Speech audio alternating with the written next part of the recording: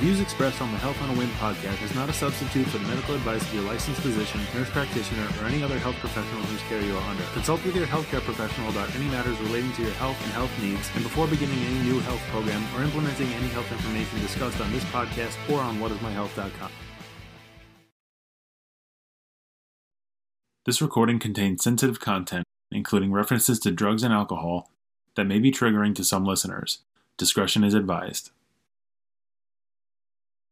So yes, today is 1,000 days. When we previously recorded, it was 927 days, but today I have successfully completed 1,000 days being sober of alcohol.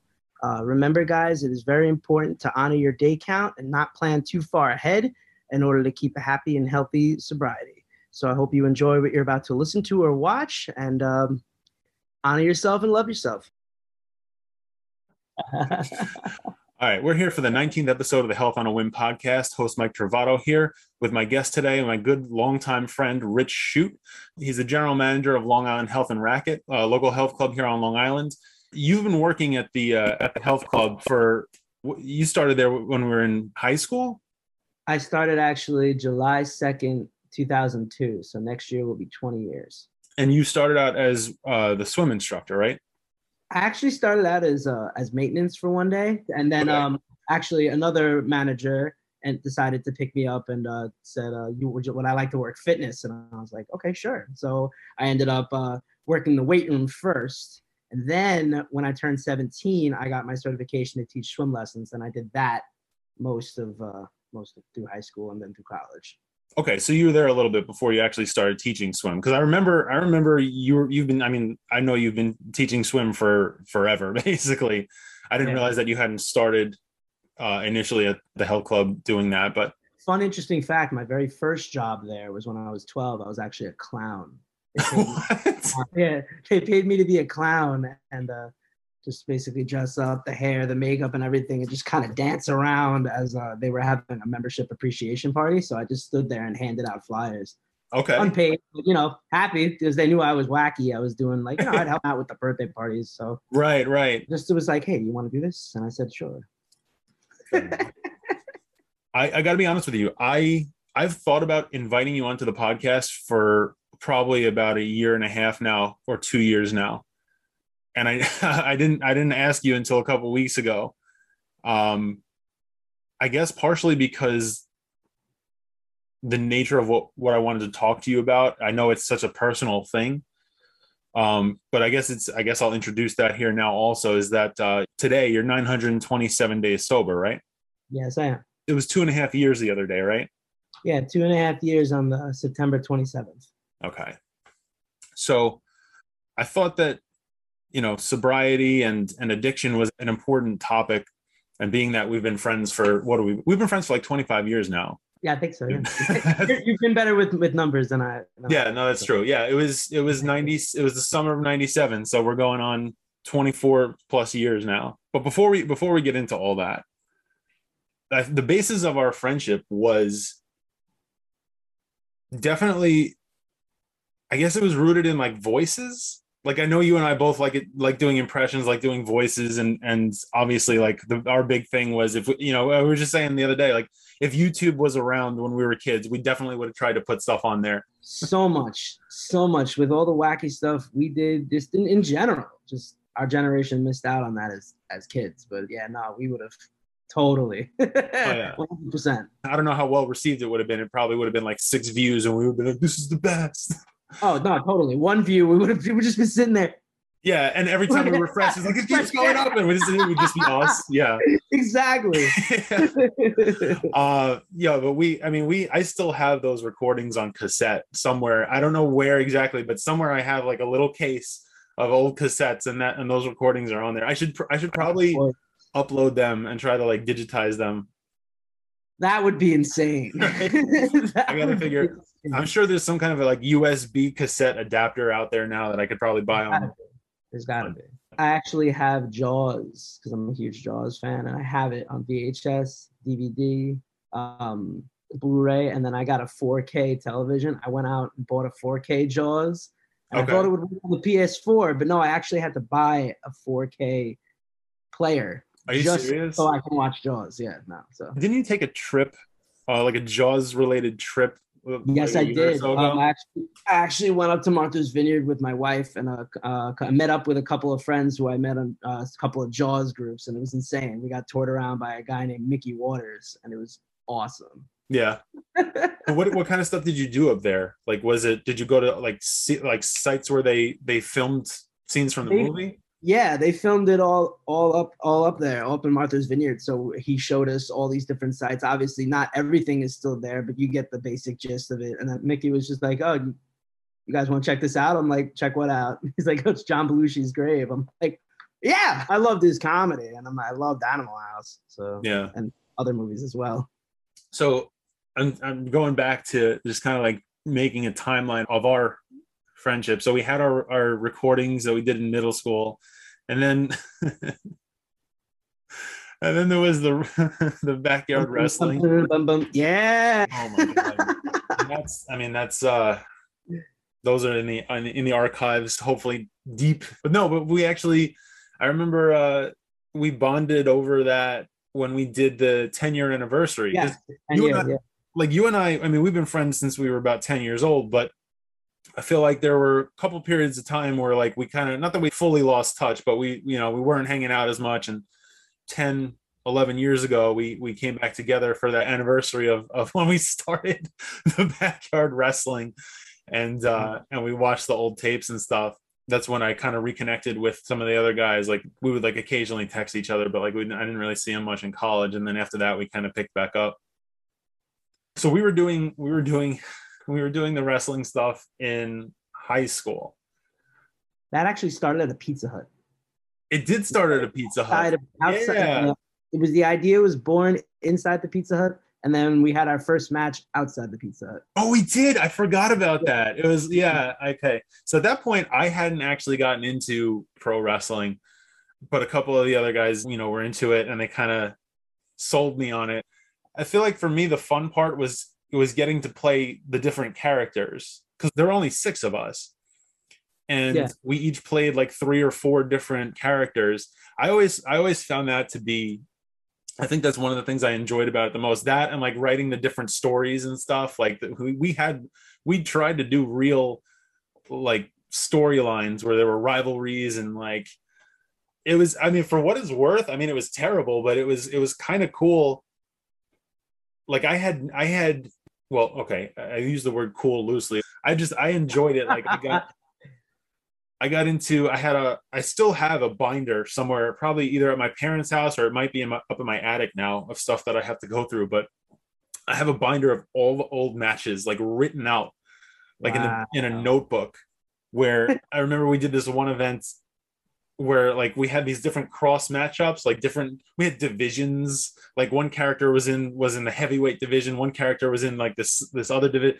And like I had this whole web chart of like, okay, this person can't face that person because they're the same person, and then this person's character from this division is going to cross over here and fit. And it was like this whole, I mean, I spent so much time in class just writing that stuff in my notebooks. You're very driven, man. You've always, when you like something, you go to it and you want it to be perfect. It's an awesome quality to have. That's fair. I would, it was probably a little over the top. I think I was way more into it than everybody else was, and that was kind of why I think that's how it kind of fizzled out, because it was like, all right, Mike's really into this, and I think you guys probably went along with it for a while just to humor me. I started smoking pot. I'll be honest about that. I mean, that's kind of where I went. I just kind of found myself a different crowd. It was just like, which is actually, I was going to ask, like, I figure, thinking back to it now, that was around the time where we kind of started veering off in terms of our friendship for a while. And now I realize it's because you started hanging out with a different crowd. But I also, I had no idea at the time. I guess I was just naive or whatever, or it never really occurred to me. But I had no idea that you were doing that at that point in time. I mean, I think we're going to get to the main topic of the conversation. I actually had my first drink when I was in 4th grade. I was with a kid who was 2 years older than me, and he actually took 2 Budweisers out of his grandpa's cooler. And he was like, yo, I was like, oh, my dad drinks that. I'm not supposed to drink that. He goes, oh, come on, let's go drink one. I'm like, I mean, all right, whatever. So we went in the woods. I had mine. I was like, this is terrible. And I drank the whole thing and I threw up and then I just didn't feel good. And I was like, that stinks. Stayed away from it. Then about like 7th grade, me and a friend that's when we started actually sneaking into my parents' not liquor cabinet yet, just in the beers that were left over. So Okay. it was like 7th grade, but it was not aggressive, but still it was like I wouldn't say every weekend, but definitely a couple times a month. I've heard other people talk about like their stories with alcohol. And by the way, this is important for anybody who's listening or watching this, but this is going to contain some sensitive topics and definitely get into some stuff that's not necessarily for everybody. Yeah, we are going to talk about what became an addiction for you and your path to recovery. But yeah, that's I know that I was one of the late bloomers in every aspect of life. I started dating people late. I didn't have my first drink. I didn't have my first drink until I was 21, which I got made fun of for a long time. But just like, I always did respect that. I may have bust chops, but I always did respect that about you, bro. I always did. I appreciate that. But like, for me, it wasn't like, oh, I'm doing this to be like self-righteous or anything. It's just the opportunities that never really presented themselves to me. Like I wasn't around it. I wasn't around a lot of people who did it. It wasn't in my house. I guess they were just, it wasn't something that they exposed us to for a long time as kids. I think the first time I saw my mom have a drink was at a baseball game when I was like 14. And I was like, what is that? And she's like, oh, it's a beer. And I was like, what is beer? Like it's crazy to me thinking back how long it took me to be aware that this was, these were even things that people did. But I know that that's probably not the norm. It's definitely, at least not within my circles, it's not the norm. Almost everybody else I know started drinking pretty early. So your story, I mean, I don't know about 4th grade, but still like middle school age is definitely, and you said you got into it.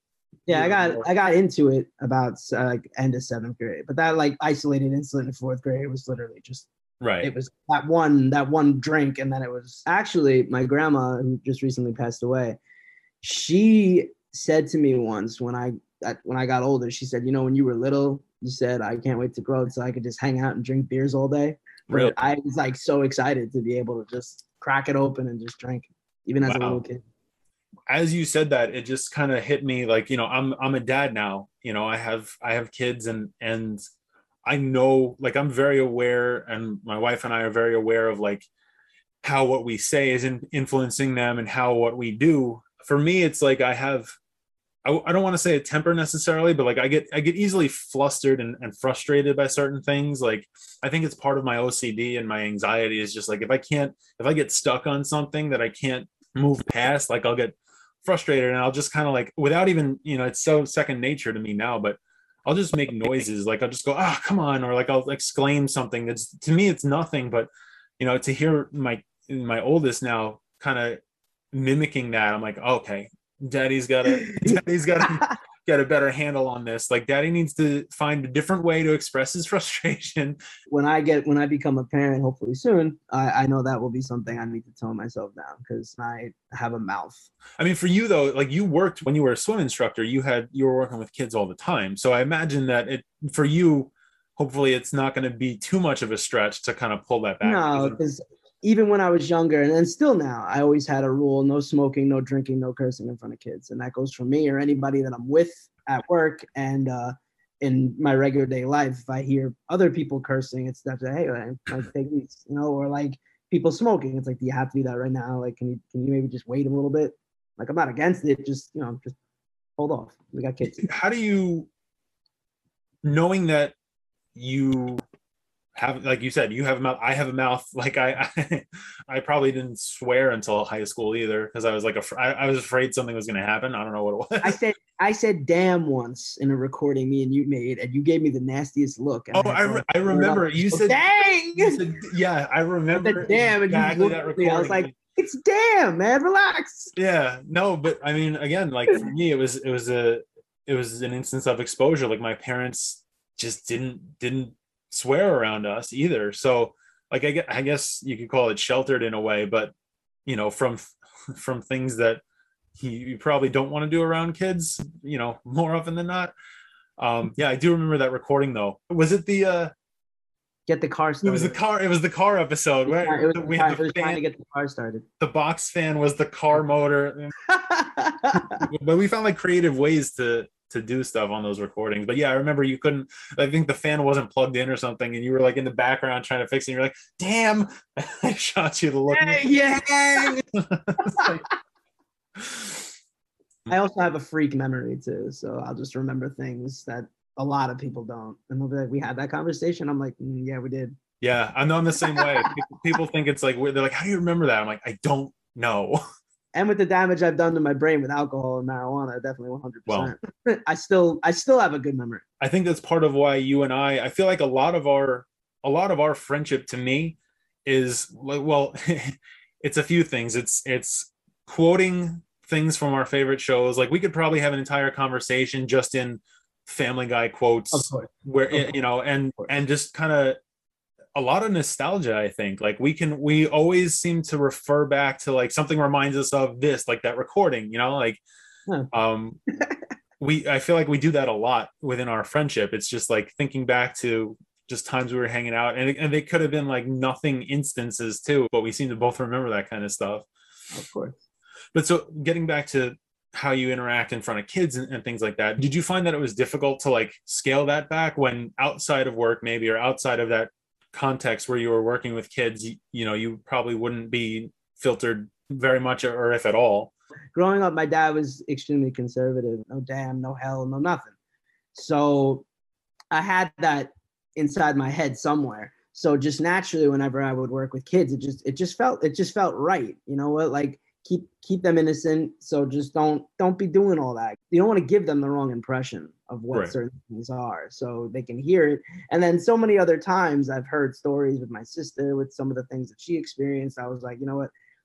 I don't want to have to deal with that. I don't want to have that conversation. So you know what? I'm just going to watch my mouth and make sure whenever I'm at work teaching the swim lessons, anybody around me, they watch it too. And then naturally for my amusement, if a kid would, just say, hey, stop being a Pringle. Like in my head, I know what I say. Yeah, yeah. To them, it's like, I'm a Pringle. Like, yeah. You don't want to be one, but it's okay.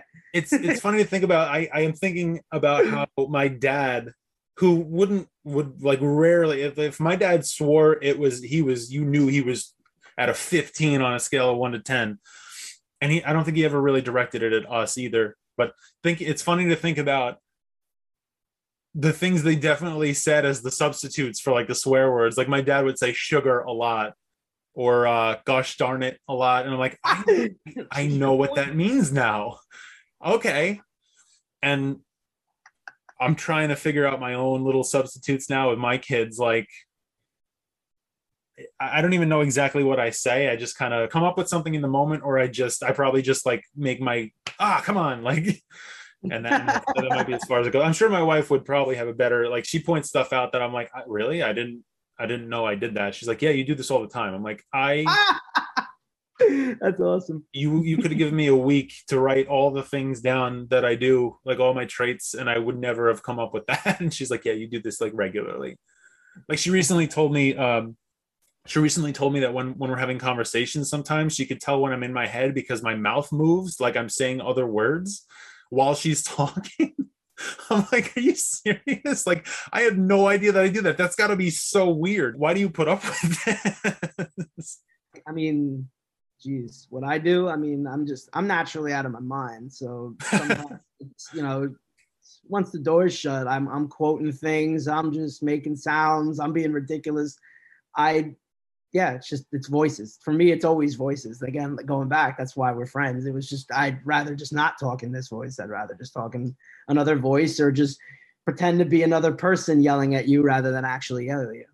And that was part of my teaching thing too. If I could just, I always would tell the kids and I tell the parents, like, listen, so like if I'm talking in this voice, this means I'm serious. It's serious. Like, what the heck you doing? Like, that's a joke. Right. That I'm not actually that mad at you. I'm telling you, hey, I don't want you doing that, but I'm saying it in a fun way. Yeah. That's so like you're over exaggerating it there's Yeah. truth behind it, but you're making it so over the top that it's like, oh, he's not really that mad. He's just playing. No. Yeah, no, I know exactly what you're talking about. And that extended also into the summer camp that I ran and I worked for, and now oversee. It's the same thing. The kids knew that I was always laughing and always having a good time, but if you had to hear me talk like this, that was a problem. That was a problem. Like, you Yeah. don't want to have to hear me get serious. And even now, still, like, as I run the gym, like, I love to be having a fun time. Like, that's my main priority is fun, and just everyone, you take it seriously, but smile, laugh, stay positive as you're doing it. And if you have to get the stern talk, then you screwed up. Yeah, I was a teacher for the better part of, I guess, about 10 years. And I guess maybe because I was like such a perfectionist about certain things, in my head, I already would have played out a lesson. I mean, anybody who's worked with kids knows like nothing really goes the way you plan. Like rarely does it ever go exactly how you plan it. So in my head, it was just like, okay, this is what I'm going to do. And I had like, it was almost like rhythmic for me. And then, at least early on, I didn't account for, well, kids have an attention span of this and you're expecting this of them. So I would find I would get flustered, and I would try to keep it positive, but there were definitely tones of voice that I would have where they knew, like, okay, Mr. T, they called me Mr. T, but they knew that I was being serious, and that they needed to, like, it would stop them in their tracks if I used certain tones, and they're like, oh, okay. Listen, mistakes happen. And my whole thing is that if you make the mistake once and I'm mad or whatever, and I come up to you and I literally just say, listen, so you made this mistake and this is how you're supposed to do it. All right. That's it. If we have to have this conversation again, that's when I have a problem. That's fair. It's okay to make a mistake. It's fine. Yeah. We're allowed to. Just don't make it again. And I feel like that's especially, like, I feel like that probably sets you up in terms of like parenting. That probably sets you up in a good spot where, like, there's the learning curve. Give them the learning curve. Yeah. And then learn from it. So like to be able to pull yourself back and use certain tones of voice and not swear or in certain contexts, it takes a certain amount of restraint. It takes a certain amount of wherewithal to know, okay, I'm in this context. How easy is it for you to like turn that on and turn that off? Pretty good. Yeah. Pretty good, actually. It's very, very easy to turn it off, turn it on. I mean, sometimes I'll slip. Like, I'll just, like, I get excited and I'll be like, oh, wait, hold on. Like, you just got to give that little quick look around, That's one thing I don't tolerate either. I love an inappropriate joke. I love a joke that goes over the edge. I don't care. Like, I think that's funny. But as long as you're around the right people, and if you are around certain people, know your audience, know your environment. Don't just come in and say something and then be like, I don't want to have that feeling that, like, oh, oops. I don't want anyone to be upset. So that kind of brings me to a question that I know, because I know you, if I'm reading the room just between you and I know we're good. But because of the context of this and because we're putting this out there, I want to make it clear that, like, I'm not trying to be insensitive when I ask this. Not at all. Obviously, addiction is a recognized medical condition that people have. It's not, oh, this person, doesn't have self-control. You were able to show a certain amount of restraint in certain contexts. When you were getting more into, I guess, what ended up becoming problematic patterns with whether it was smoking or drinking, could you feel a change happen inside yourself? Is there a feeling that came with when you would have a drink? Am I trying to like connect two things that are totally unconnected, or is there some kind of connection? So naturally, I did not, as I already said, I did not try marijuana first. I had alcohol first. Right. I fell in love with alcohol first. And then I met marijuana and I fell in love with that. And then due to certain decisions, which we'll get to eventually later, I was not allowed to smoke pot anymore and could only drink.